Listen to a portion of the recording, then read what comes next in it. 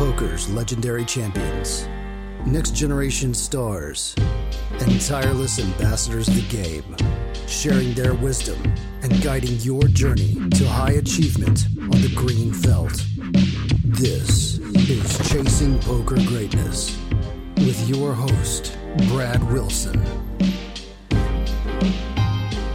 Welcome, my friend, to another episode of the Chasing Poker Greatness podcast. As always, this is your host, the founder of ChasingPokerGreatness.com, Coach Brad Wilson. And today's guest on CPG is an elite cash game combatant who's also a world-class poker coach, Patrick Howard. Pat's the younger brother of Poker Detox founder and one of my personal favorite CPG guests of all time, Nick Howard. In my personal opinion, Poker Detox is the gold standard of staking groups. The way they've been able to scale and effectively/efficiently coach up pretty much any player into becoming a consistent, winning cash game player is next level impressive. And you may not know this, but Pat has been incredibly influential in Poker Detox's sustained success as their behind-the-scenes strategy architect. The first course Pat created was Ether, which generated 6 figures in sales on the public market and was a springboard to Mobius, the mandatory private course all Detox members treat like their personal money-printing poker Bible. On my personal mental list of the most influential and impactful coaches in all of poker, Patrick Howard is easily in my top 3. With that said, today is all about Patrick's twisty-turny origin story into the world of poker, and in today's show, you're going to learn why $6 is all that separated Pat's massive success from soul-crushing failure, a submitted question from rabid CPG podcast listener Nick H., inquiring about Pat's thoughts on aliens, the power of finding simplicity on the other side of complexity, and much, much more. And before you dive into today's episode with Patrick Howard, I'd like to say a few words on behalf of the sponsor of CPG, me. If you love the podcast and want to support my content creation habit, there are a few real easy things you can do. Firstly, if you've never had an account on poker platform Bovada and you live in the USA, head to freenuffle.com where you can follow a few simple instructions. It only takes a few minutes, I pinky promise. You can get access to my $199 course, Neutralize Flop Leads, and do your part in keeping this train rolling. Secondly, you can head to cpgmerch.com where you can buy a Chasing Poker Greatness branded hat or shirt and rep your favorite poker podcast in your favorite local card room. And finally, you can head to greatnessvillage.com where you can opt in to the CPG newsletter and level up your poker network by plugging into a community that includes a mix of hobbyists looking to take control of their poker destiny, hungry, aspiring poker pros, and elite cash game crushers. Those links are freenuffle.com, that's FREENUFFLE.com, cpgmerch.com, and greatnessvillage.com. And now, without any further ado, I bring to you the brilliant and wise beyond his years, Patrick Howard.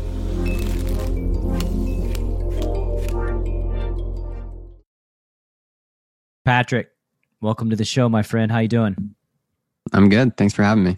It's my pleasure. This has been a long time coming. Had your brother on many times and, really enjoyed our conversations at the Detox Street in Atlanta. It was only 14 or 15 months ago, but it feels like another lifetime ago. Yeah, we met under some pretty intense circumstances. Right. We literally met the day the shit really hit the fan with COVID. Right. I remember I met you at the Players Airbnb, and it was the first day where everybody was getting very concerned, and it was weird. You didn't know if you should shake people's hands. Yes. We were doing we were doing exactly what you're not supposed to do, right? A bunch of people traveling. Right.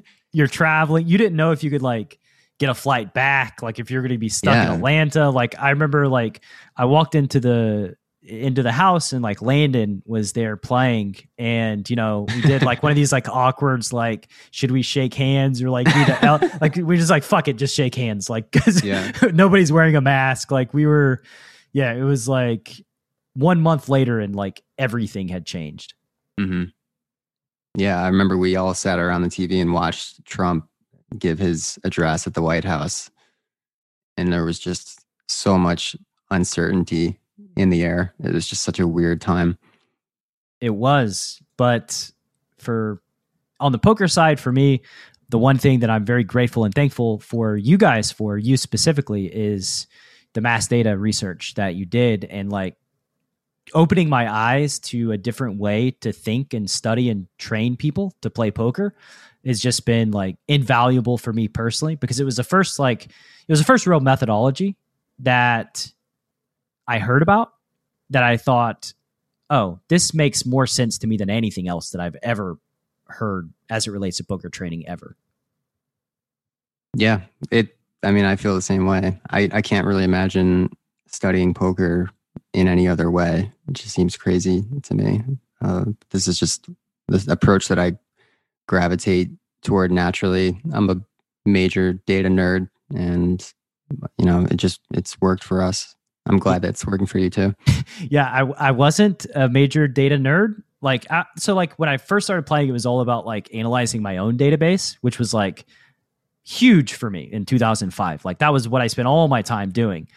But then I learned like, oh, I am a data nerd. Like I love looking at this and trying to like fit the puzzle pieces together and come up with something that like makes sense and maximizes EV across the board based on like what humans are actually doing. It makes way too much sense to me. And it's very weird. We were talking in our pre-conversation how very few people have approached poker training in this way. It just seems kind of odd to me.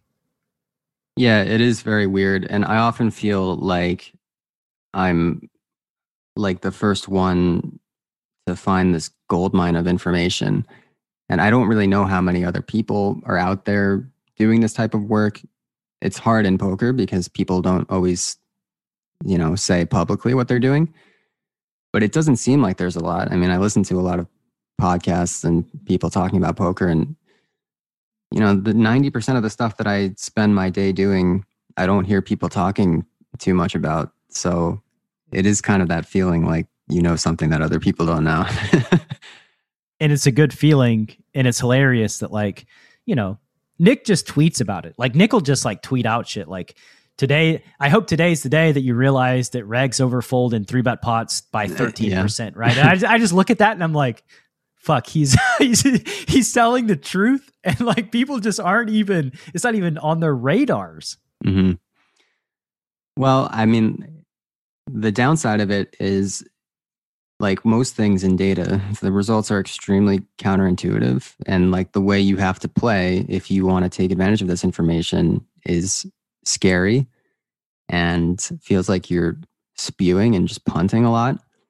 So like there are a lot of people, I think, even if you gave them this information and even if they knew that it was like technically right, they would still talk themselves out of using it in game because of just the risk aversion that we all deal with. And some people just aren't cut out to like truly put full 100% faith and trust in the data and play that way.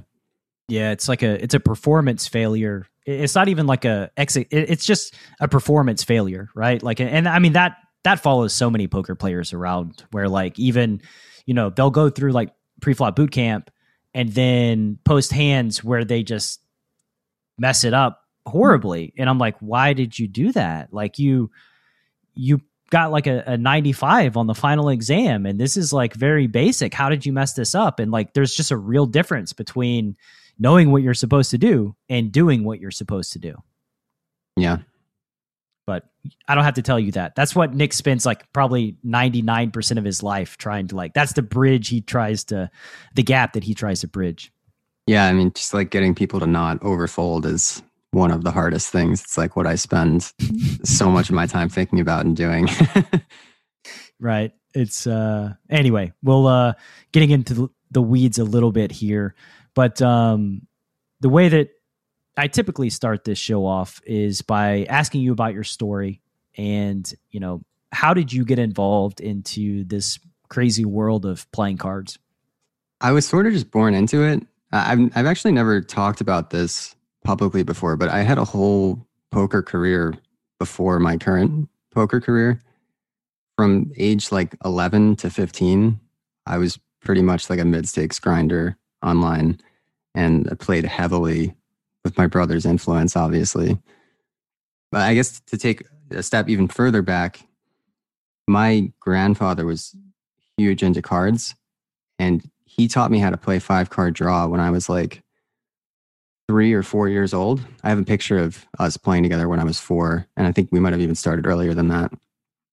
And I just was so into it from the beginning. Like, those are some of my fondest memories from childhood, not just because I was spending quality time with my grandfather, but because it was like actually competitive. Like, I was really thinking about the game and trying to win. And I think he saw that and he really enjoyed it. So we would just like play endlessly. So I think it's kind of funny that, like, you know, before I knew how to read, I knew that like a full house beat a flush or a straight. Yeah, see, I have similar experiences playing like penny ante 7-card stud with my grandparents, my dad, and my uncles. And I had to be like 5 years old. And like, I vividly remember, like, you know, and my grandpa like knew all the lingo, like, it's down and dirty and like all this. So it's like, he'd obviously played somewhere, like from like a very conservative, like Christian background, who like doesn't really like the gambling. He had obviously been playing cards somewhere to like know, you know, just all the vernacular in poker. But I remember I've just always been a human that's loved games, and that poker just, it resonated with me massively from a young age as well. And then you said, how much older is Nick than you? Nick's 5 years older than me. So Nick's 5 years older than you. So Nick, was it Nick's influence that led you to playing online at 11 years old? Yeah, I mean, it's kind of a crazy story. But so basically, the way it started was Nick started playing pitch and also like small no limit hold'em cash games with his high school friends in the basement of our house. And we had a card table and they would just play. And I had always really liked poker, and I just like remember so vividly those poker nights. I was just so into it. I have this very distinct memory of I would like come home on a weekend after like playing outside with my friends, and I would see cars in the driveway of our house. So I would know that Nick had his buddies over. And then I would walk into the house and I would listen for this sound, and I would go to the basement. And even before I open the door to the basement, I would hear the sound of chips shuffling, and I would just go crazy. Like my heart rate would just skyrocket, and I would just run downstairs and I would watch them play. And I would like beg my parents to give me $5 to play in the games. And sometimes they would, and I would always lose. And I would, you know, throw temper tantrums and cry. Like I did not handle losing well at all. And eventually my parents said, like, look, you know, this isn't fun for you. Like, you have to stop playing. Like, there's no more money. You can't play poker with Nick and his friends anymore because you get too upset when you lose. And I disagreed, obviously, but you know, I didn't have any money, so I couldn't play. But I would still, like, anytime they played, I would be there watching, and I would be so just transfixed by the game. Like, I always liked poker, and then as soon as money got involved, it was just like over for me. I was obsessed. So the way that I ended up getting into online was Nick had started playing a little bit online. What year was this? This would have been 2003. So pre-Moneymaker. Yeah, just like right before that boom. Right before it. Cool. And I'm 29 now. So this was like just after my 11th birthday. So there was this one night where Nick was in a tournament on Full Tilt, and he gets this call from his high school friends that there's like a party that he wants to go to. And I don't know what I was doing. I was just like in the basement with him. So he's still in this tournament, and he's like nowhere near cashing. So he looks over to me and he says, Pat, I'm in this $10 tournament, and I have to go, but you can play if you want, and I'll give you half of whatever you win if you cash. And this was like a pretty big tournament, and I don't think he even thought that I would cash. So I'm like, yes, obviously. This is like my dream. Right. I think I had played online for Play Money before, so like I knew how the buttons worked and everything. So I sit down and I start playing this tournament, and I don't actually remember a single hand that I played in the tournament. The next memory that I have is many, many hours later, Nick comes back from his party and he walks up to the computer at the basement. I'm still playing. A good sign. And he's like, "You're still in?" I'm like, "Yeah, dude, I'm still in." And we were 3-handed at the final table. And this was like a pretty big tournament. There was like, I don't remember exactly how much was first place, but it was like something like $5,000. So he's like, "Holy shit." He's like, "Move over. I'm going to start playing." So he starts playing, and I think we were the short stack when he took over, so I can't blame him for busting, but we ended up busting in third. Yeah. So he lets you get down to 3-handed and just takes it from you. Yeah. But anyway, we won like $1,500 that night. So we split it 50-50. And that was how I started my bankroll online. And as every like seasoned gambler knows very well, the very worst thing that can happen to you is you have a big score the first time you gamble, because you just think that's going to continue that way. And of course, it's not going to continue that way.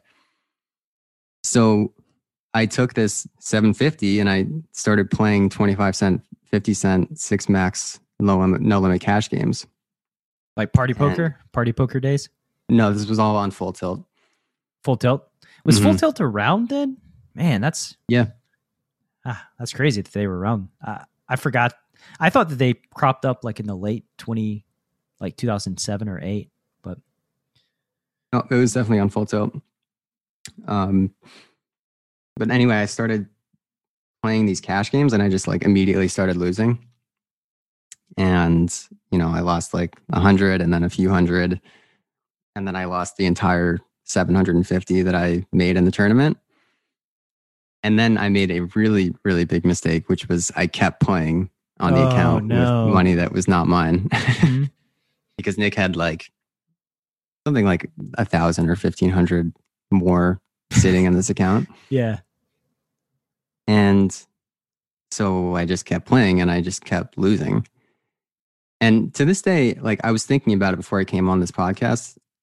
I'm not really sure if I was just running terribly or if I was actually playing really badly, because like, if you're a small winner in cash games, you can easily go on a 20 to 40 buy-in downswing. It's not unheard of at all. Even if you have like a decent edge in the games, you can do that.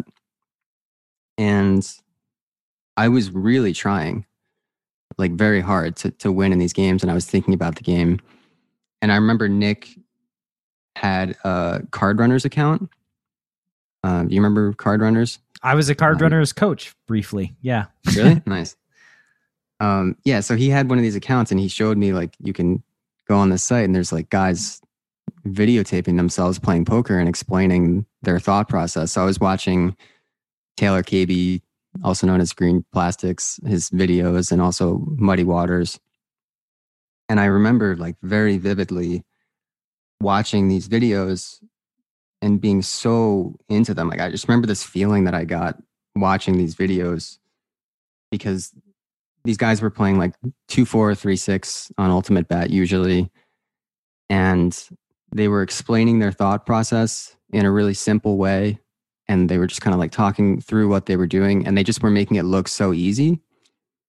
And I remember just like hanging on their every word during these videos and like really just trying to absorb everything that they were saying and like trying to actually mimic how they played when I was playing.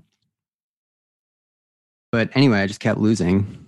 And I remember this one day where Nick came down while I was like playing a session on the computer.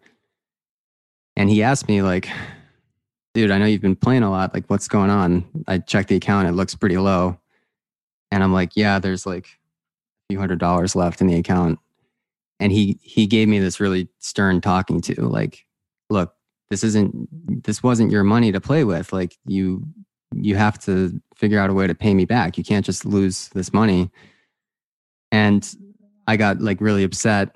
And ultimately we agreed that if I could keep playing, but if I busted the account, I would have to go tell our parents what had happened and figure out a way to pay Nick back. Yeah. I think he just figured like, well, there's like a few $100 left, so just let him play it out because he's he clearly thinks he can turn this around. Yeah, he's a DJ now. He's got to go for it. So I remember this one day where I'm sitting at the computer and I have the cashier balance open and I'm just staring at the number, and there's like $6 left in this account. It's like $6 and change. And I'm just staring at this number like, all right, like, this is it. It's over. My life is completely over after this. I'm going to lose this $6. And like, you know, I had a good run. I made it 11 years. And then I'm going to go have to like tell my parents that I lost like over $1,000, like more money than I've ever seen in my life. And I have no idea how I'm going to pay it back. Like I'm 11. I can't even go get a fucking job. Like, what am I going to do to pay this money back? I'm like literally shitting my pants. Like I am having so much anxiety about this debt that I'm in that I'm having like an upset stomach all the time. And I'm like having difficulty sleeping over this. It was like just a terrible, terrible situation. The fact that you're a poker player now is like astounding. Having gone through this. Yeah. But anyway, so I'm staring at the $6 and I'm just like, okay, I'm going to play the smallest sit and go that they have. And which I think was like a $1 sit and go on Full Tilt at the time. So I play this $1 sit and go and I win it. And then I'm like, okay, I've got like $12 now on the account. So I'll just like play like a $3 sit and go. And I win that. And I just went on like the sickest heater ever. And I was playing sit and goes, I was playing cash games, I was playing MTTs, and I just started winning everything. It was just like I was drinking from a fire hose all of a sudden. I just couldn't not make money. So I made like 1,000 back, and then I made the 2,000 back, and I was back to even with Nick and everything. And then I made another 1,000 and another 1,000. And like a couple months later, maybe even like 6 weeks later, after Nick gave me that talking to, I remember bringing him down to the computer and opening up the cashier, and it had like over $6,000 in it. And he was just looking at it like, dude, you're ridiculous. Like, this is so ridiculous. So I never busted. I managed to turn it around somehow. And he transferred that money out of his account. He gave me my own account to play on. And I basically grinded like mid-stakes cash and tournaments for like 4 years heavily with Nick. We just played like all the time. And so, yeah, that's how I got into playing online poker. Yeah. So everything hinged on that $6, the last $6. I do sometimes wonder like how different my life would have been, at least for that like next 5 years, if I had lost that money. I just have no idea what would have happened. It's just crazy. And it seems like you loved playing poker more than Nick did, because like if he's not checking his account balance or whatever. Yeah, well, he was on Stars and Party too at the time. Okay. So I think he was also playing a little bit on Full Tilt, but he sort of just like gave me that account temporarily to play on. Yeah. And he was playing on elsewhere. But we were just both completely obsessed with poker at the time. Like there was just nothing that could get in the way of us in poker. Why do you what did your parents think about that? Yeah, that's a good question. I was actually just about to say, like, I feel like I should say where my parents were, because that's probably where what people are wondering. Our parents didn't like it. They definitely tried to talk us out of playing. Like any parent would. They were just like, you know, this never ends well. Like, people who gamble just always lose. Like, you guys shouldn't be doing this. But my parents were always really good about treating us like adults, even though we were kids. So like if we were clearly in danger or something, they would step in and they would tell us what we needed to do. But the thing is, like, we were winning. So, it was, I guess, a little bit easier for them to be like, okay, there's no like clear and present danger here. And if we tell them to stop playing poker, they're just not going to. Like, they're going to figure out a way to play no matter what we do. So, like, my parents were always very good about letting us make our own decisions, make mistakes, like learn from our mistakes like adults. And I've always like really respected the way they parented like that. Because I think if they told us not to play, we just would have played anyway. Like, there was no stopping it. We were completely obsessed. Yeah, then you would have just had to like have anxiety about hiding it and figuring out like how to you would be lying to them. I mean, everything would have just gone downhill. And like you said, like when you're obsessed with something like that, they're not going to stop you, right? Like they could bar you from doing it. You'll figure it out on your own. So it's better to like oversee what's going on and keep yourself in the loop from a parental perspective than to just like force it underground. So then what happened? Like, so you said from 11 to 15. So I assume something had to happen at like age 15 that dampened the obsession. Yeah, it's weird. I don't really remember there being like a specific day where I stopped playing, but Nick moved out eventually. Like when I was 15, Nick was 21. I think he moved out when he was like 20. He tried to go to college and then he quit after a semester, came back and then left around age 20. So like, I think it was a combination of just like burnout and losing my poker buddy. And I just like lost interest in it and I stopped playing completely. And I got really into other things. Like I was really into video game design in high school. I went to college. I got a degree in physics. Then I started a master's PhD in biophysics. I had a fellowship and like, so I was kind of on track to like having a normal life. And then like 6 months into grad school, not even 6 months, like 3 months in, I just like woke up one day and I realized this is not for me. I just can't do this. There's no way that I can have a future here. What led to that? There had to be something building to come to that conclusion. I don't think that I really went to grad school for the right reasons. I did very well in college and I had great grades. So I was able to get into some really good schools. And like when you're in like hard sciences, like physics and chemistry, they actually pay you to go to grad school. You get a fellowship and they give you a stipend. So, I mean, it was just like a great deal. And all my teachers in college said, like, you should take this deal and go do this. But I wasn't really thinking about like what I really wanted to do, what I was interested in. And I've just never been the kind of person where I can show up at a job like that I'm not really into. I have to be 100% into it. Otherwise, I just like self-destruct. Also, like, what's the point? You know, we're here temporarily, so we probably need to be doing the things we're passionate about.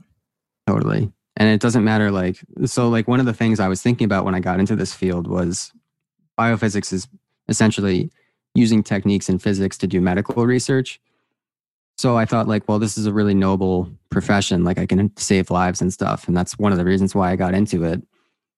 But it really doesn't matter what your profession is. Like if you're not really interested in it and engaged in it, you're not going to accomplish anything really significant anyway. So you're better off just doing whatever you're really interested in and like actually achieving something. Because, you know, even like poker, I mean, we've talked about this in the past. It's a zero-sum game. It's actually a negative-sum game. Like we're not helping society, but you never know what things are going to lead to. So I don't really like think about that. I just like know that this is what I like to do. And, you know, maybe it'll lead to something more important someday. Or, you know, maybe it just will make me a lot of money and I can put that money to good use someday by donating it or something. But anyway, I quit grad school and then I just like did some soul searching for a couple of years and worked in restaurants, just kind of like, chilled out. And then I just got back into poker because Nick had started his Coaching for Profits program, and I met all of his students, and they were making a bunch of money on Poker Master at the time. And I just knew that I wasn't done with poker and I had to get back into it. So that's what I did.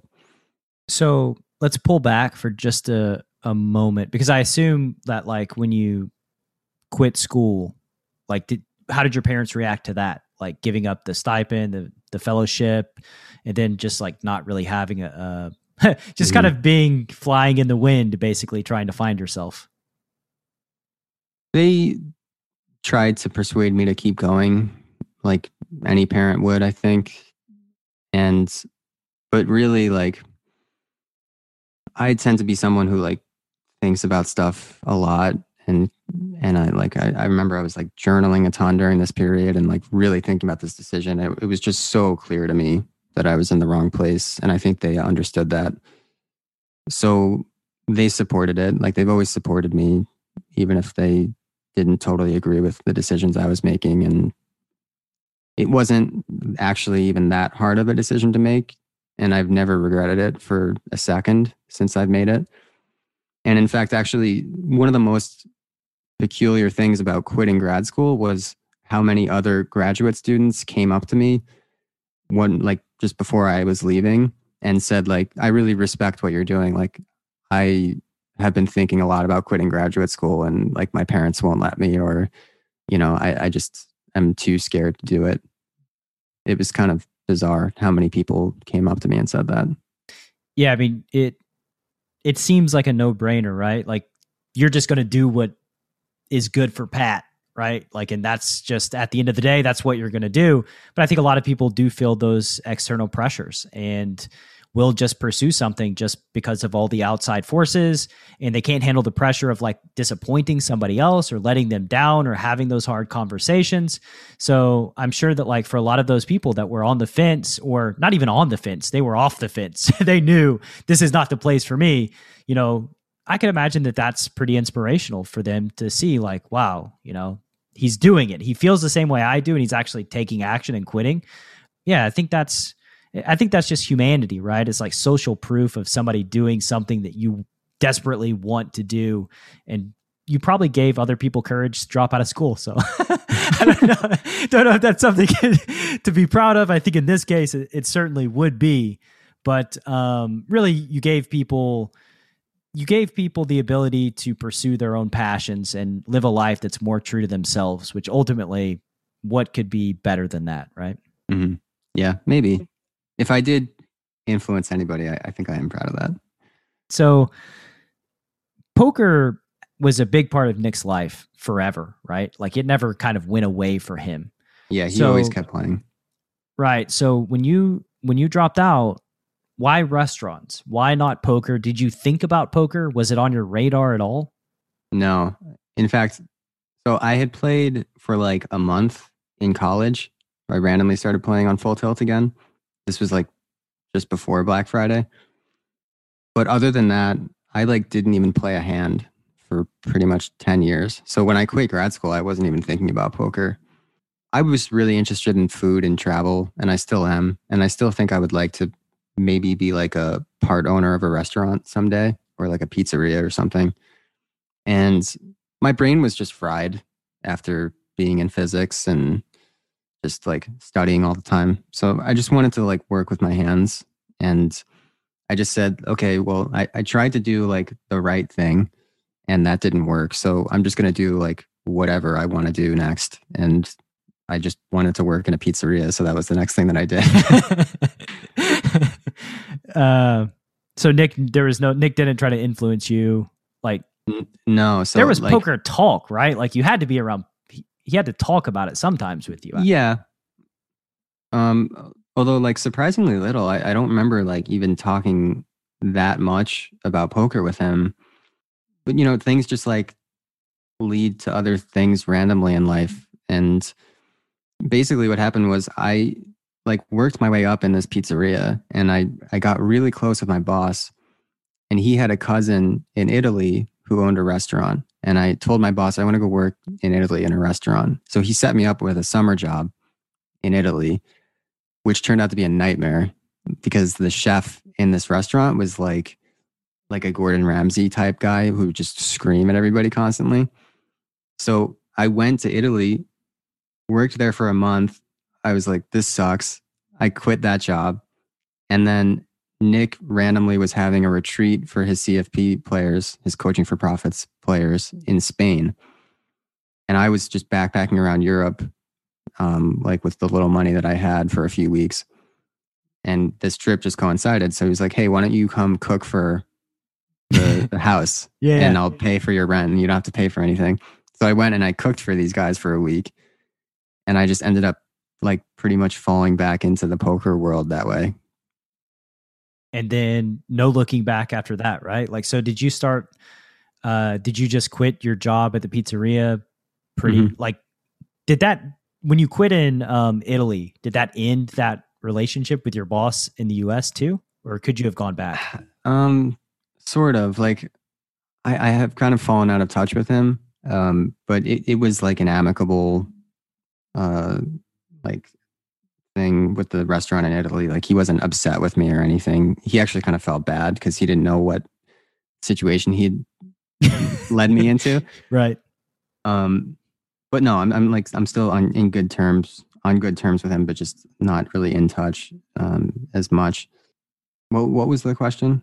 It was basically like, did you just quit your job with your boss in the USA when you were cooking for Nick's CFP and then just dive directly into poker? Yeah, pretty much. I just like after that trip, I had this feeling in my gut, like, okay, this is the next thing that I'm going to do. Any reason why, like why you felt that way? I mean, you said the money and how successful. So some like social proof there with Nick's Coaching for Profit people. Yeah, I think that was part of it. I don't really know though. Like there was a specific moment after the Spain trip where I went to Japan with some other friends and I was sitting on the bullet train, which is, if you've ever been to Japan and rode the bullet train, it's like you can hear a needle drop because Japanese people are so quiet and polite and it's like perfectly silent. The train runs perfectly silently. And it was weird. I just had like this very euphoric feeling come over me. And I just knew, okay, this is the next phase. I know what I want to do now, which was an amazing feeling because I had just felt like I had no idea what I wanted to do for so long. So I think it was just like, I was just ready to get back into it. I needed to take that break. And then after the break, I was just ready. Yeah. Nick would inquire more about intuition and all these feelings of like, why did you feel that way, Pat? There's got to be a reason, right? Like, there are some things where like data and science just don't really work or help that much. I'm like very big on just going with my gut on a lot of things. If I can't like get data on it, then I'm just going to like check, like, especially for like major life decisions, I'm just going to check how I feel in my gut. And a lot of times it's just really obvious for me.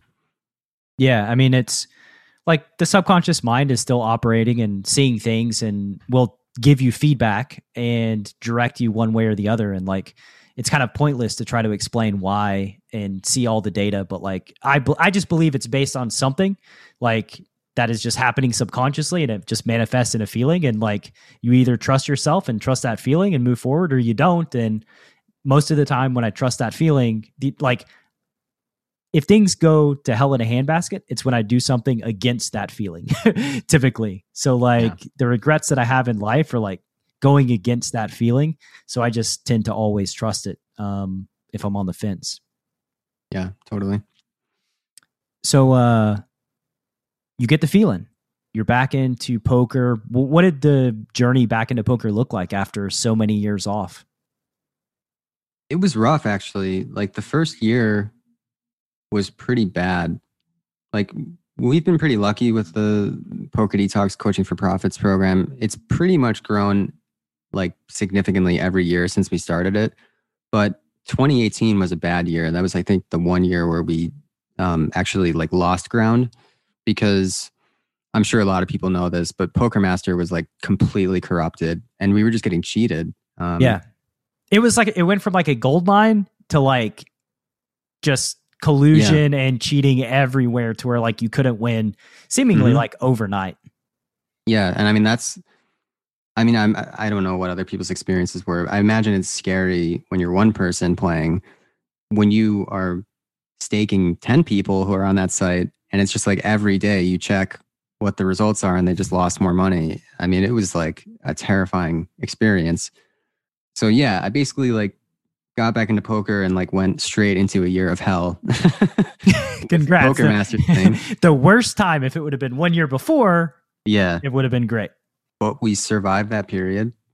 And, you know, at that time, there were a lot of new tools coming out, like Hand to Note. Can I, one sec, so you say we, and so like, what was your role within the Coaching for Profit, right? If you were, because you obviously, your brother is Nick. I mean, was it pure player? Were you doing administration? I pretty much immediately started working on the course content for him, because like he had course materials for his students, but it was just a lot of one-on-one, like just verbal teaching, and like things were not that organized. And the way that I learn typically is by creating the material that I would like to go through if I was a student. I don't know why, I've just always learned best that way, by like putting things into my own words and creating my own course for myself. Yeah, it's interesting you say that, because I didn't know that about myself until I started making a bunch of courses. And then I realized like, oh, I know this stuff inside and out by the time a course goes public, because like I've taught myself. And so like, it's really just a great methodology for learning anything, is just making something yourself. Yeah, totally.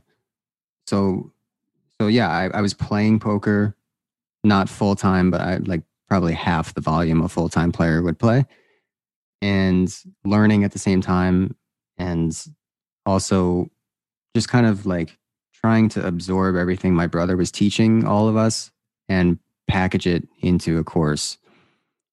So he was kind of like supplementing my income for that work. So I didn't have to immediately rely on winning from poker, which was a good deal for me. So you did have awareness of like, oh, we're getting crushed on Poker Master, like from the back end every single day. All of our guys are getting destroyed every single day. So the course itself, tell me about like, how did you go about creating this course, like in a way that made sense to you? I mean, poker is just a really complicated game. So it's just kind of about taking as many core truths as you can and packaging them into something, and trying to cut out all of the extraneous just bullshit. Complexity. Yeah.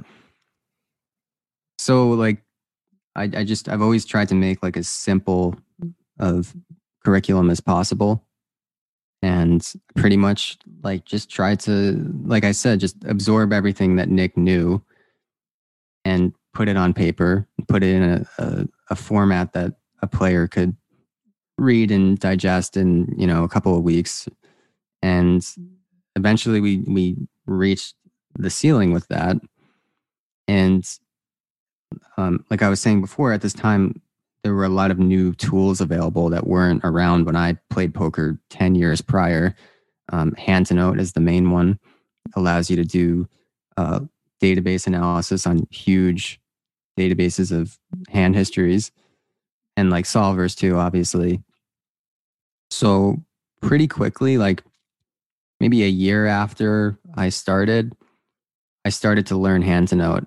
And I think just because of my scientific background and just the way that I think, I was able to like use those tools a lot more effectively than most poker players from the start. So that was when I started just doing a bunch of my own data research. And I pretty quickly figured out that like Nick was right about a lot of stuff, but there was also a lot of stuff that we were just totally wrong about, and started changing the strategy and just upgrading the strategy like from there. And yeah, I got really into that type of work. I ended up doing a bunch of bluff catching research, and then I created a public course from that, which was called Ether. I took like some of the sales from that and started my own bankroll. And I decided to leave CFP because I had enough money to play on my own stake. And then that was early 2019.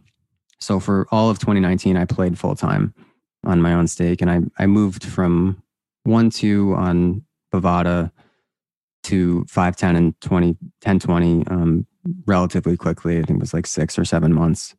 And then after that like a year of playing, I stopped again. I took like another 3-month break from poker. And I just took all of this research that I had done over the past couple of years, and I decided to create a new course out of it, which ended up being like a huge research journal, basically. Sort of halfway between a research journal and a course. And we ended up using that journal as the course that we put our Coaching for Profit students through now. So I kind of came back to CFP as a coach only. And since then, our results have kind of exploded in the past year and a half. And we've gotten much bigger now than we were back a few years ago. In a world where a fish dog bets the flop and you don't know what to do, one man, Coach Brad Wilson, has a surefire plan to neutralize flop leads and rip that dunk to shreds. Nuffle. Available now. Go to chasingpokergreatness.com/Nuffle. Rated R. So, couple things to unravel there. I think the first question that I want to ask you is, you mentioned stripping out the extraneous stuff, reducing the complexity so that everything's more simple. Why value simple over complexity? Because this is, something that I see in the poker world where like I'm always trying to press my guys to simplify so that they can execute. And they're always like rebelling and trying to increase the complexity. And then they just fail to execute. So like, why did you value simplicity, or was this an intuitive thing? Or was it a conclusion that you had come to? I guess it was fairly intuitive for me. I've always valued simplicity a lot.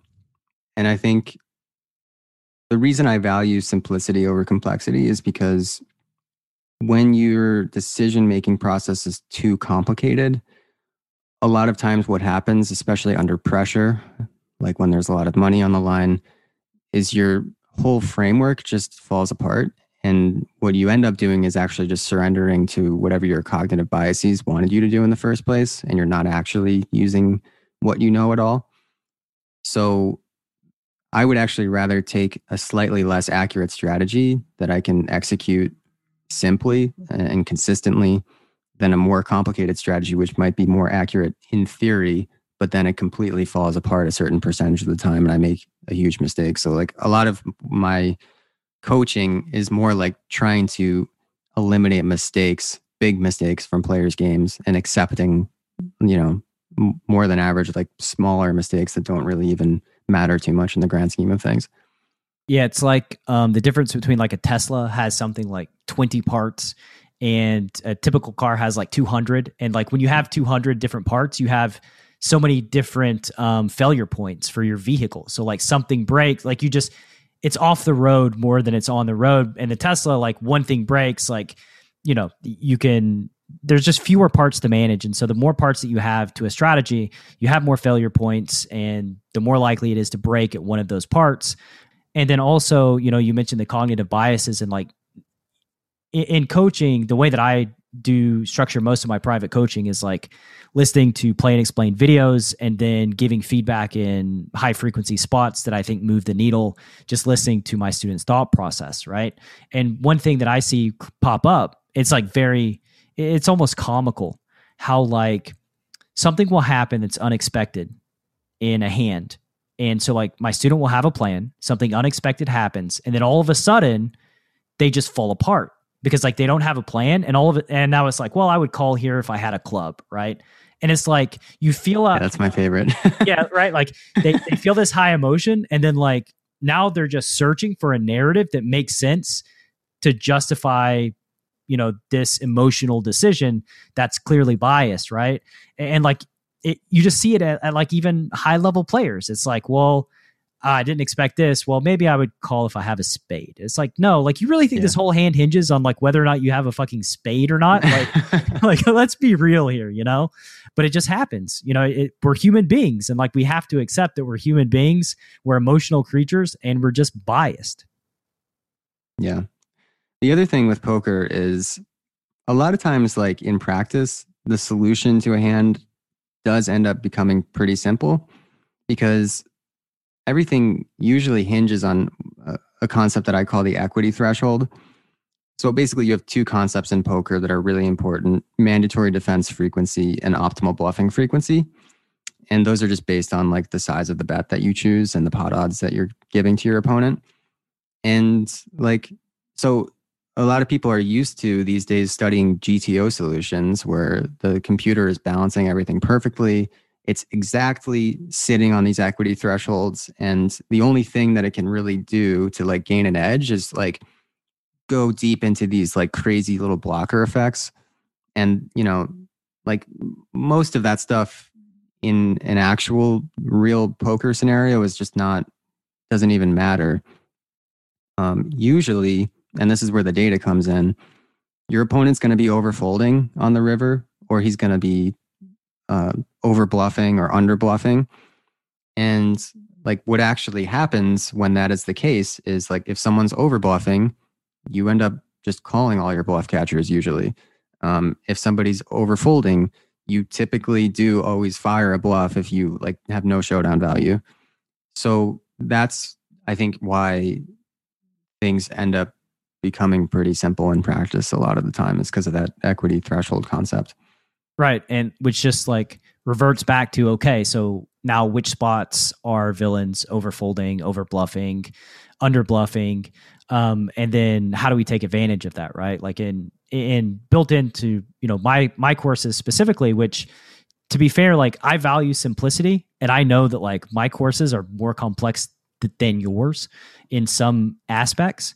But like it comes down to like, okay, so we have like a value bet threshold, right? Like we have bluffing thresholds, and like when you hit it, you bluff. And when you don't, you either bluff catch or, you know, check back to realize equity.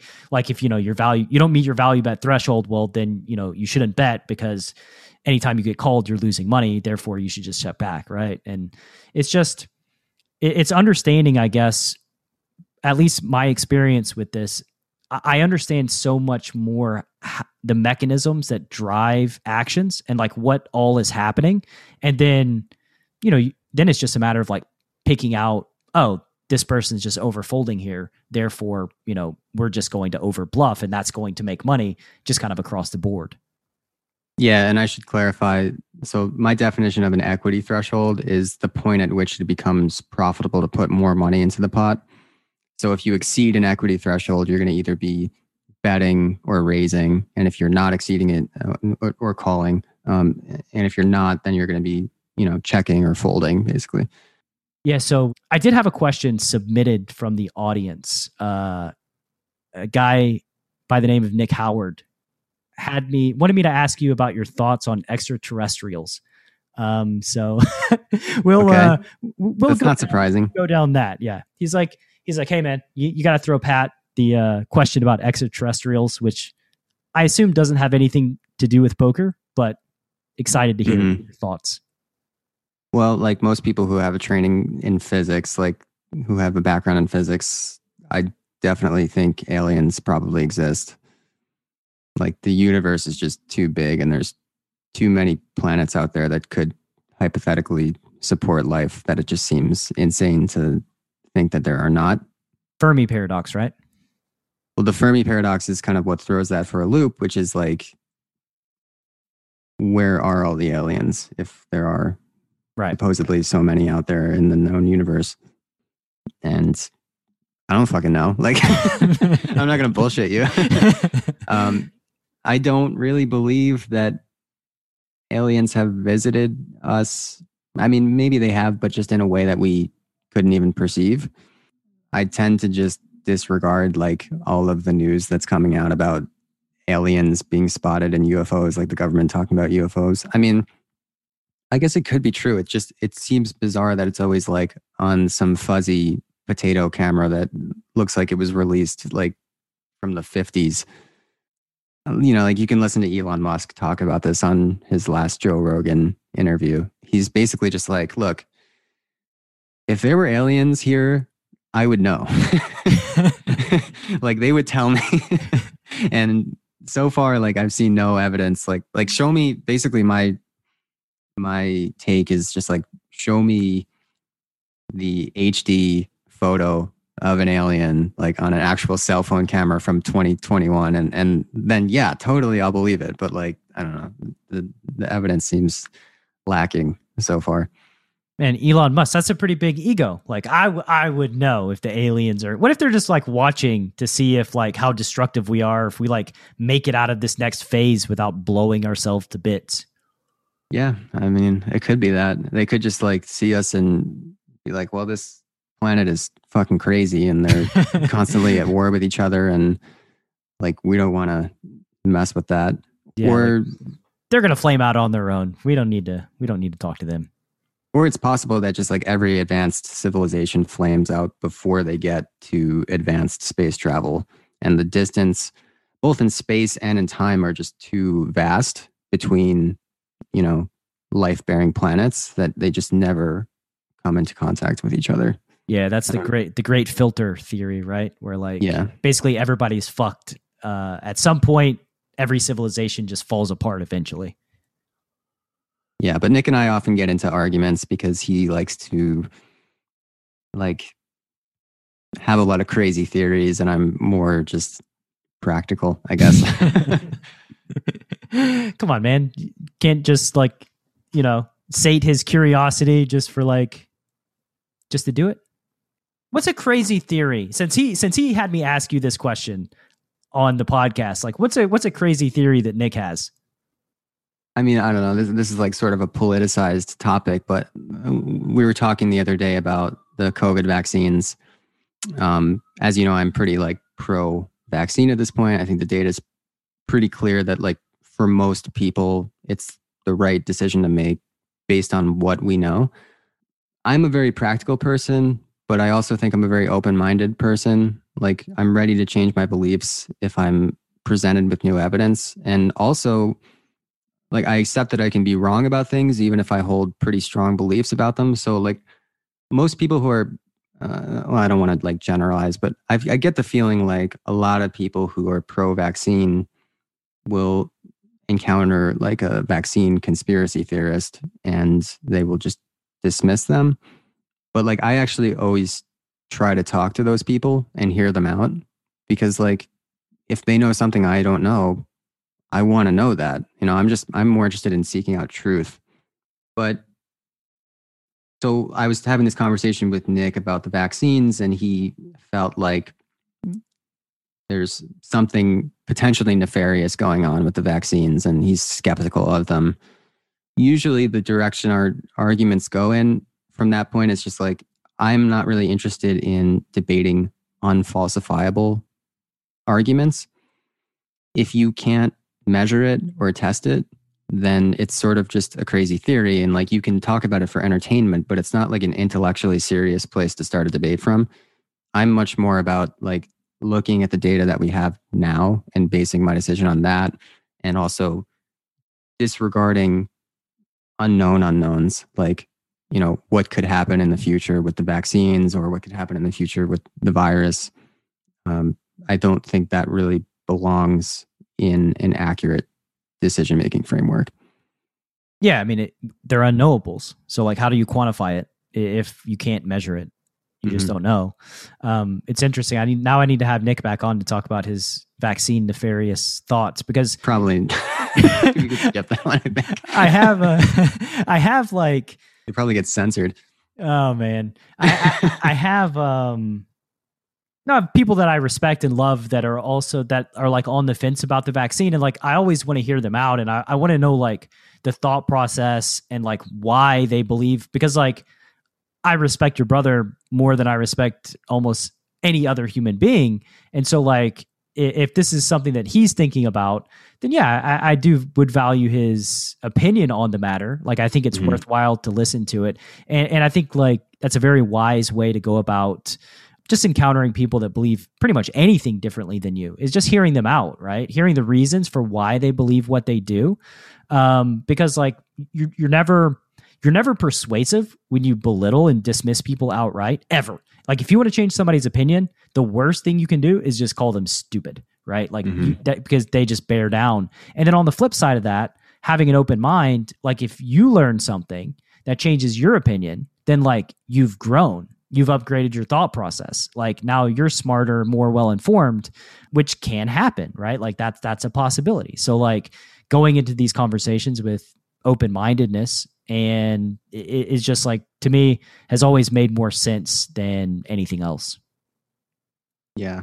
Yeah, it's tough, man. I mean, a lot of people are very skeptical of the vaccines. Like 6 months ago or a year ago, like before the vaccines came out, I felt that there would be a lot of people who didn't want it, but I didn't really quite think it was going to be the 1 in 3, or maybe it's like 1 in 4 or 5 that it is. And it's just a tough situation because like, there's so many people, even people with advanced medical degrees and like, credentialed people who are speaking out against the vaccines and, kind of whistleblowing, I guess. And it just ends up becoming like a sort of he said, she said game. People don't really know what to believe. And unless you have a background in science and you're able to read papers and think critically about what people are saying, it's very hard to, separate the signal from the noise and the truth from the misinformation. So I think people just don't really know what to do. And like for some people, inaction feels just naturally safer than inaction. Like not getting the vaccine feels safer than actually getting the vaccine. I think it's just a cognitive bias that we have. But for me personally, like, I've researched this a ton. I don't know why I'm so interested in it, but I just am. And I just read constantly about it. And I try to get as many opinions from different angles as I possibly can. And I was initially skeptical about the vaccines too. Like, I definitely wasn't pro vaccine from the start and wanting to be like a guinea pig. But over time, I just felt that the people who were intelligent and making an argument for vaccines were just making a lot more logical sense. And the people who were intelligent and against vaccines were actually not, like, they were smart, but they weren't actually logical and clear thinkers. And, so far, I personally believe that like everything that I've read that is anti-vaccine has been mostly just speculation. Like they just don't have a shred of like real evidence that these are significantly dangerous. The vaccines are not 100% safe. I don't think anybody's saying that. There are definitely some very rare risks, but that's not the point. The point is like, what's safer? Right. Is it getting the vaccine or not getting the vaccine? And I think, with the exception of people who have had the virus and children, I think it's pretty clear for all the other groups that like getting the vaccine is going to be safer. And, this is just human nature. Like, I'll just say this, betting against medicine, like poker players always think in bets, right? That's a really bad bet to make. Like if you just look at the last 100 years of history and the change in life expectancy that humanity has seen, at least in the developed world especially, and most of that is due, or a lot of that is due to advances in medical technology.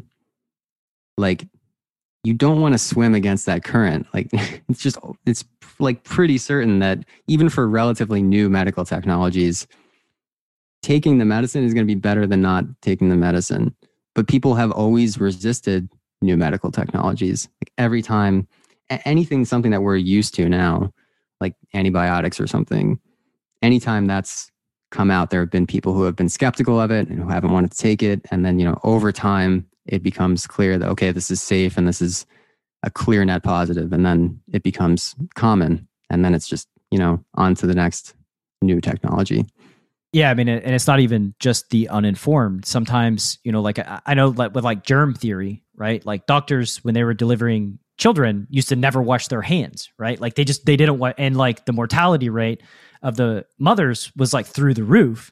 And like the data came out that like, oh, you should do this. And like the doctors who had been delivering kids for decades would not change their stance. Like basically for everything to change, they all had to die. And the next generation had to take their place for there to be change across the board. So like, yeah, I mean, it's human, right? It's human to have a belief and then just stick with it, regardless of like whatever data, whatever information that you get presented with. And I mean, the problem I think that especially with this vaccine has been the politicization of it. God, that's a tough word. Yeah, it's tough. It's been so politicized that like people root their identity in one way or the other, in the same way that like people root their identity into like one side of the political spectrum or the other, or they root their identity in their religion, to the point to where like whenever you say something contrary to what I believe or a thing that my people believe, then it's personal to me because that's who I am. And that just creates natural resistance to new information and kind of evolving based on new known things. And I think for the listener to just bear one thing in mind is like, try not to make your identity be these things. At least question, right? Like question whether or not things are true, because a lot of times if you're wrong, you grow and you're better because of it. And if you don't learn anything, then you've just solidified your belief, and that's a good outcome too. Yeah. And I should say, like, I'm definitely not a doctor. Like, I'm not giving anybody medical advice. I'm not even really trying to convince anybody to go get the vaccine. Like, I have mine. I don't really care if you get yours. But, I think it's good to try to just help people make a decision based on facts and true information instead of misleading information and like potentially conspiracy theories causing you to make a pretty dumb decision with your health.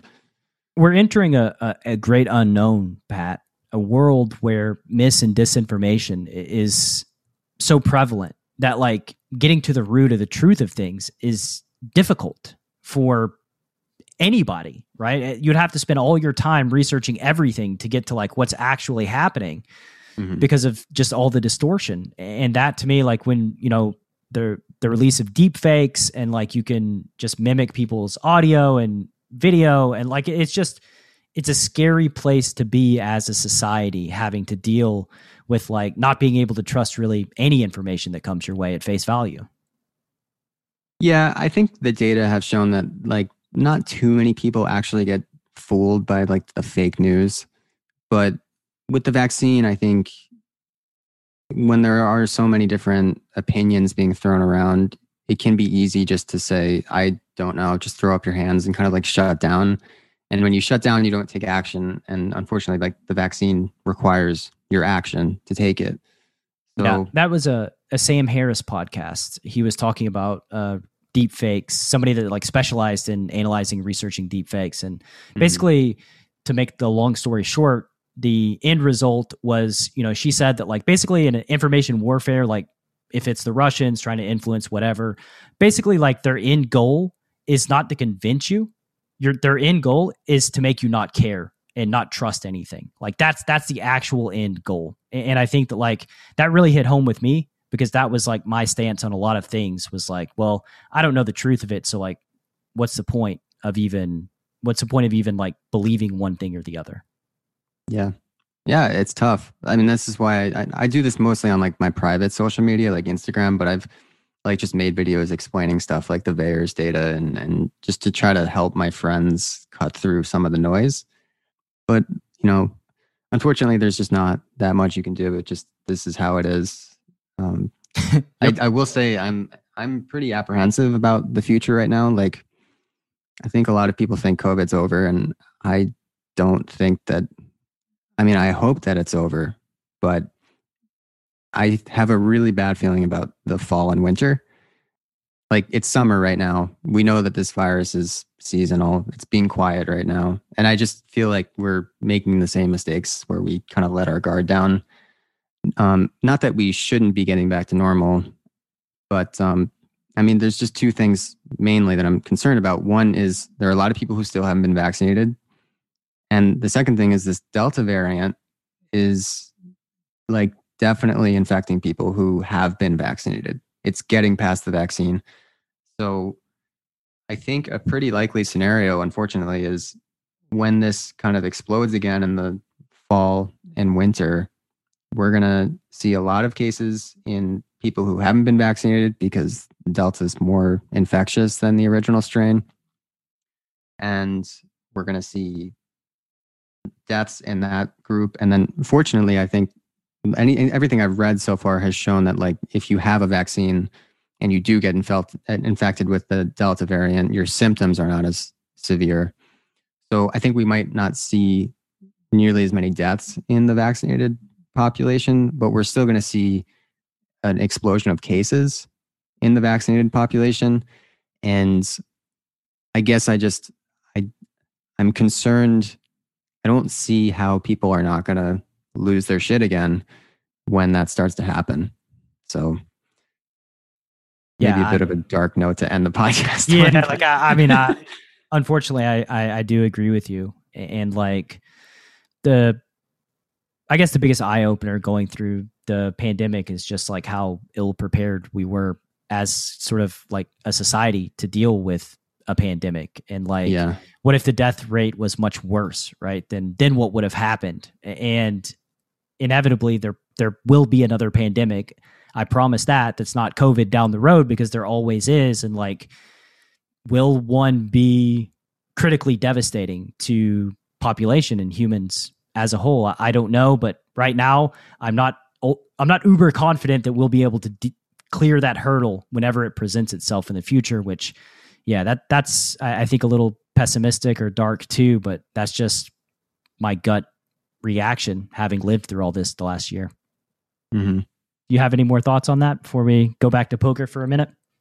Yeah, I mean, I don't think that it's that likely that like a Ebola type virus will get loose and like kill everyone. But I think people maybe don't fully appreciate like how fragile society is. Like, the real risk is, maybe it's like 2 or 3 times as deadly as COVID. And then people really start to freak out. And then society collapses because everybody just panics. Like, that's the real risk. And I think a lot of the decisions that our government has made, over the past year will start to make more sense to you if you look at it through that lens of its panic mitigation, because that's their biggest fear, is that they enter a scenario where they lose control of people. So like, a lot of COVID policy didn't really make sense to me until I started thinking about it in that way. And, some of it just still doesn't make sense. Like, when they closed like the beaches and the hiking trails, that was when I was like, okay, they're just making it up. Like, we're kind of fucked here, because they clearly they don't know what they're doing. They're panicking. Right. I mean, hopefully we'll get like a booster shot or something, and the variants won't be as big of an issue as I think. But I do think there's like a good chance that we're going to be masking again in some places in the country and locking down potentially in the winter. I hope not, but we'll see. I mean, the biggest thing going for the USA is that like, there's a lot of incentive to stop it. There's a lot of monetary incentive to not let it spiral out of control. And so like, because of that, there's a lot of resources being put behind outbreak prevention and education, and hopefully to keep society from unraveling. But I guess we'll see.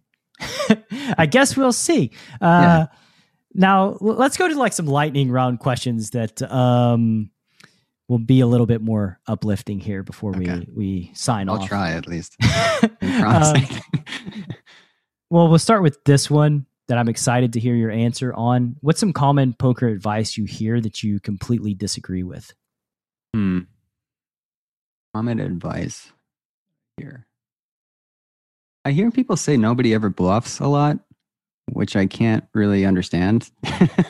Because people definitely bluff a lot. So that would be a big one. There's a lot of poker advice that I don't really understand.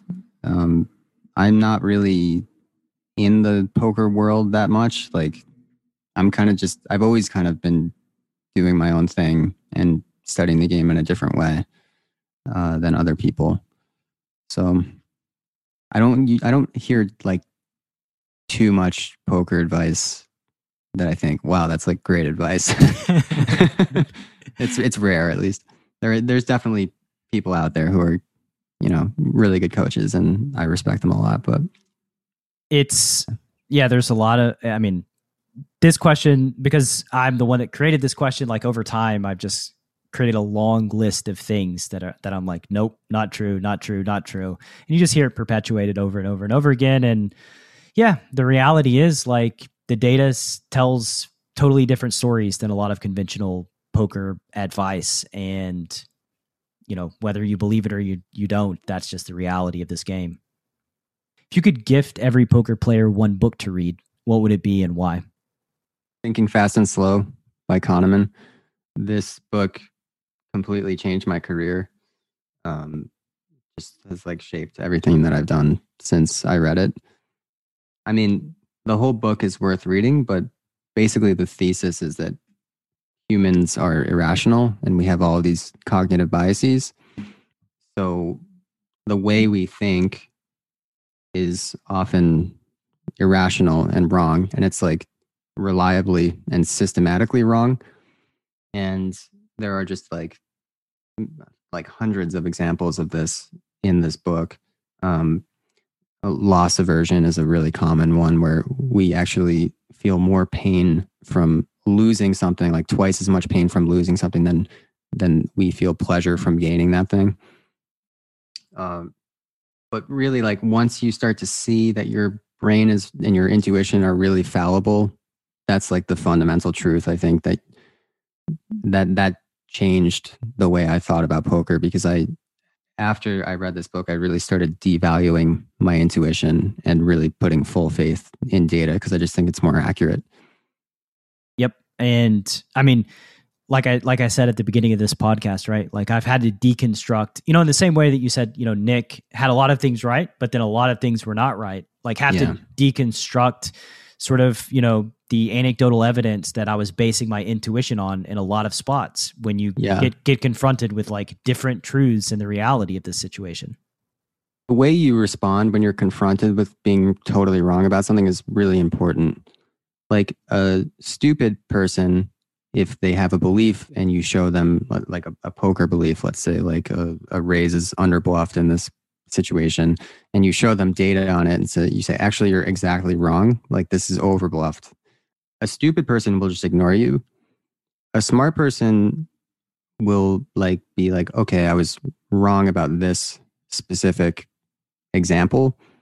A really smart person will be like, oh, I was wrong about this.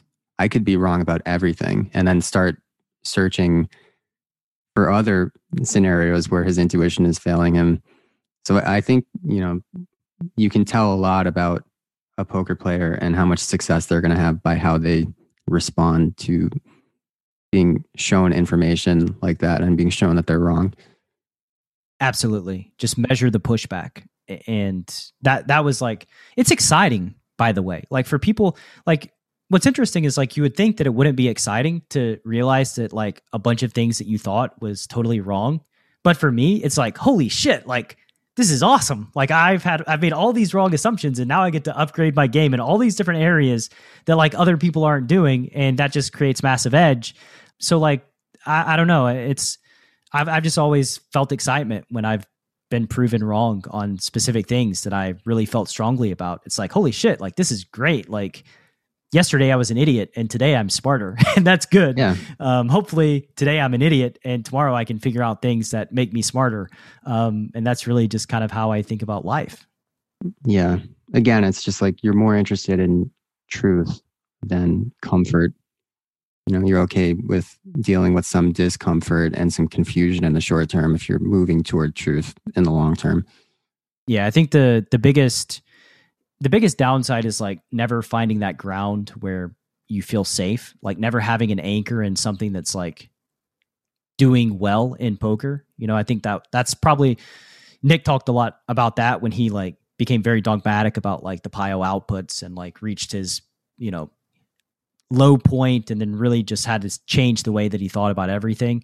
Like when you're sort of out on the ocean in your boat and you're going every which way and you've got nothing to grasp onto, and like beginner poker players, this is something that happens where like one day they'll think something's great, then they'll hear something else the next day, and then they'll think that's great, and then like the next day they think something else is great, and so they just never make progress and they're just always kind of flailing around. And I think that's the scariest place to be as a poker player.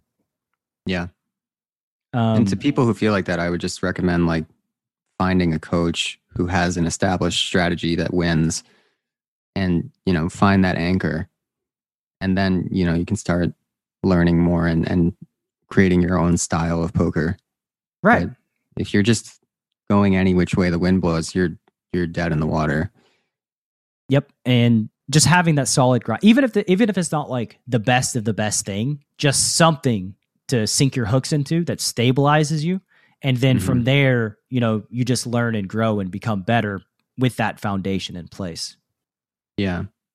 I always say like the most negative EV thing that can happen to you as a poker player is you get knocked out of the game completely. And if you go on a huge downswing and you don't have any faith in your system, well, what's going to happen is you're probably going to end up taking tons of time off. So, you know, even if you're on your best day winning a little bit less with a simpler strategy, there's a lot of value in being able to pump that volume day in and day out and not have long periods where you're just like trying to recover from the insanity of poker, because this is an insane career. Like you're going to have horrible stretches of variance that you have to deal with, and you have to keep showing up every day, and it can always get worse no matter how bad things have gone for the last month or 3 months. So you need to have that consistency.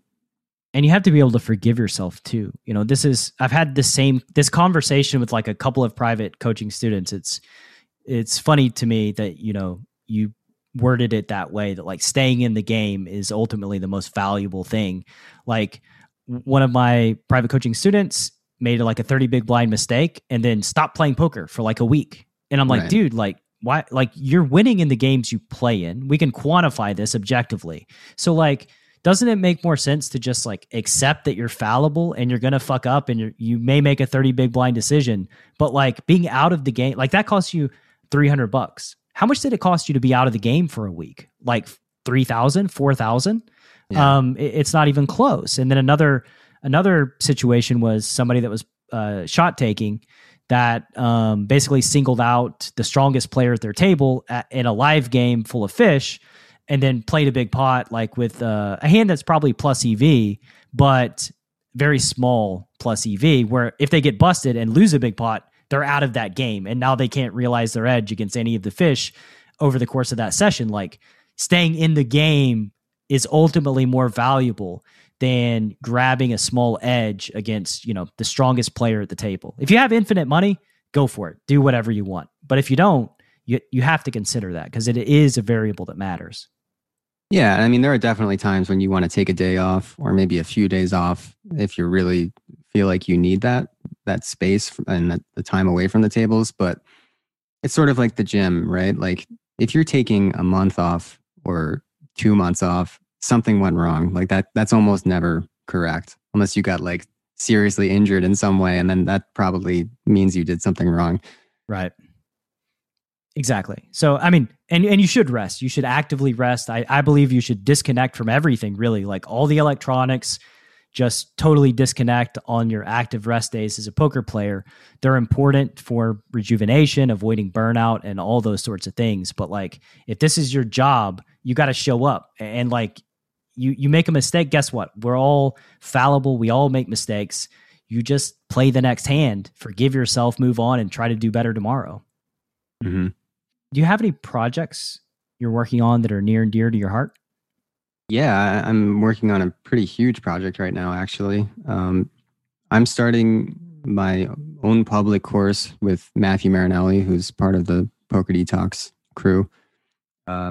It's called Poker Detox Elite. And whereas CFP is more like for low stakes to mid stakes players who are just trying to get their footing and start a career, this course is more for people who are already making a significant amount of money playing poker and like really want to take their game to the next level.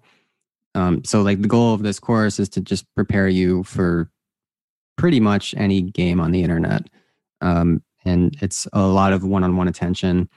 It's all of like the exploitative stuff that we teach our players in CFP, but it's also all of my new research in 2021. And I haven't like spoken about this too much, but basically I've moved away from exploitative research. Like I feel like I've pretty much picked all of the fruit on that tree at this point. And if there are things that I've missed, like it's probably not huge stuff at least. And most of my time, pretty much all my time at this point is spent doing GTO research. So ultimately, you know, I want like sort of a hybrid GTO exploitative system. And I want players to be able to either revert to a totally balanced strategy if they feel like they're playing opponents that they don't know where the exploits are yet, or, you know, pull out some big exploits if they do feel like they can do that, like especially at the fish, because there are still fish at very high stakes games. Or like making small adjustments, like minute exploits that are, for all intents and purposes, like imperceptible to your opponent, but you're not quite playing GTO at the same time. So that's what I'm working on now, and we haven't launched the course yet. We've launched a wait list, so you can apply on our site for it if you're interested. And I think what's the URL? If you just go on pokerdetox.com and click on the Elite tab, it will bring you to an application form, and we will review that and we'll let you know if you look like a candidate, and then you'll go on the wait list, and then we'll email you details as they come out. But yeah, I'm really excited about this project, and I'm working like crazy right now to get it finished. See, I knew I liked you. This is the only rational way that conclusion that I've come to as it relates to training is like pick the exploitative fruit, Pareto principle it out. 80% of your winnings come from 20% of the players. And then from there, you know, you just need to like toggle your play style on and off when you're playing against like really strong players and then really weak players. Like you need to just play very exploitatively against the weak, and then not so exploitably, more GTO against the strong players. Like that's the only rational thing that conclusion that I've come to. So I'm glad to see that, like, you know, you're that's the way that you're constructing, because I would be very sad and have to rethink things if you were going about it like a totally different way than I thought would be best. Yeah, that's always the progression that made the most sense to me. Just get the exploitative win rate and then focus on learning how to balance your strategy. Right. That's why like all my courses right now are targeting fish specifically, because like that's where most of your money comes from. Like you can believe whatever you want to believe. The truth is most of your money, most of your win rate comes playing against these specific players. And if you're not maximally exploiting them, you're just leaving money on the table. Mm-hmm. Yeah, I feel like that's sort of an open secret in poker for some reason, that like people just spend most of their time studying how to play against regs when like, I think people think they know how to max exploit fish, but they don't. They don't know how to. No, they don't at all. I mean, it took us a lot of time to come up with our max exploit strategy that we use against fish. It's not as simple as you would think it is to figure out exactly, you know, what is the best way to maximize value and to maximize your non-showdown EV when you have a bluff against a fish. What are the best lines to bluff in? It took a lot of work, but we've accomplished that now, and now I'm moving on to more nuanced things. Yeah, I mean, I think it's easy to fall under the impression that like you're winning money against fish and like that's good enough. And like it's easy to find winning strategies against the fish. That's like really easy.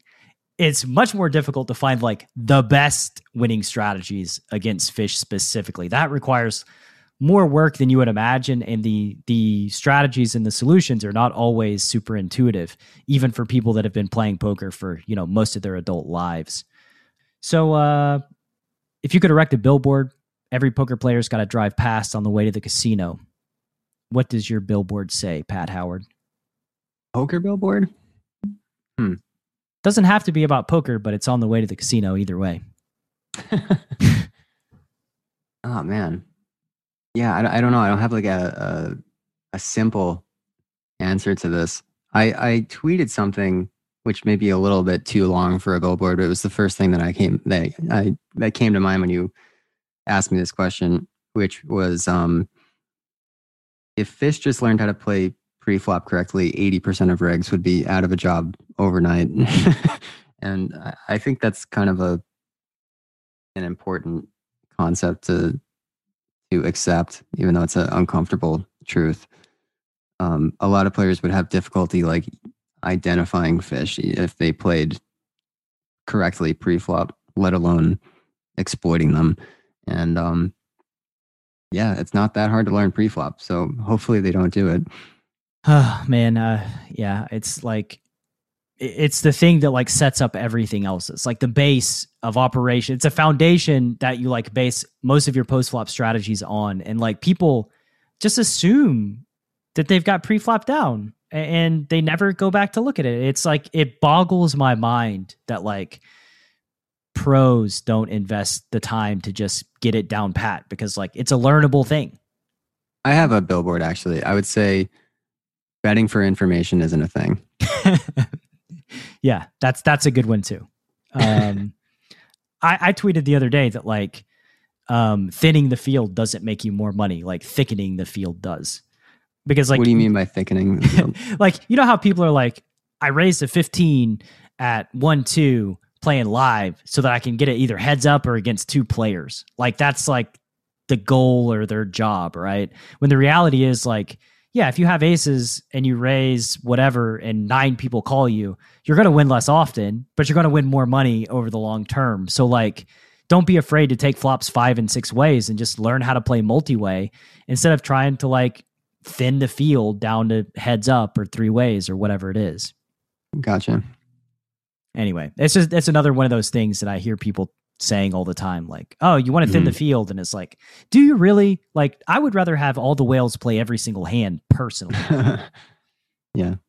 All right, man. So to wrap up, where can the Chasing Poker Greatness audience learn more about you on the World Wide Web?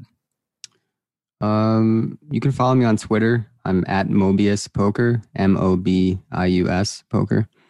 And I have a link to my Run It Once blog there, which has been pretty popular over the last couple of years since I started it.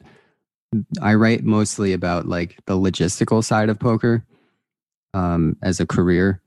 And like more recently, I've even like just written about like the social aspects of poker and just like what a strange job it is. So if you've never read that, check it out. You might enjoy it.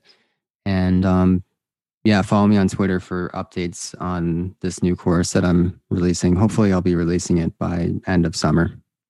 Cool, man. And by the time this episode goes live, it'll be almost September. So it'll probably be pretty close coinciding with when this goes live. And, you know, you're one of the best in the business, one of the best trainers, coaches, thinkers in the game, both you and your brother. And yeah, it's a pleasure. It's an honor knowing you guys much better. You've provided immense value in my own career and my own life.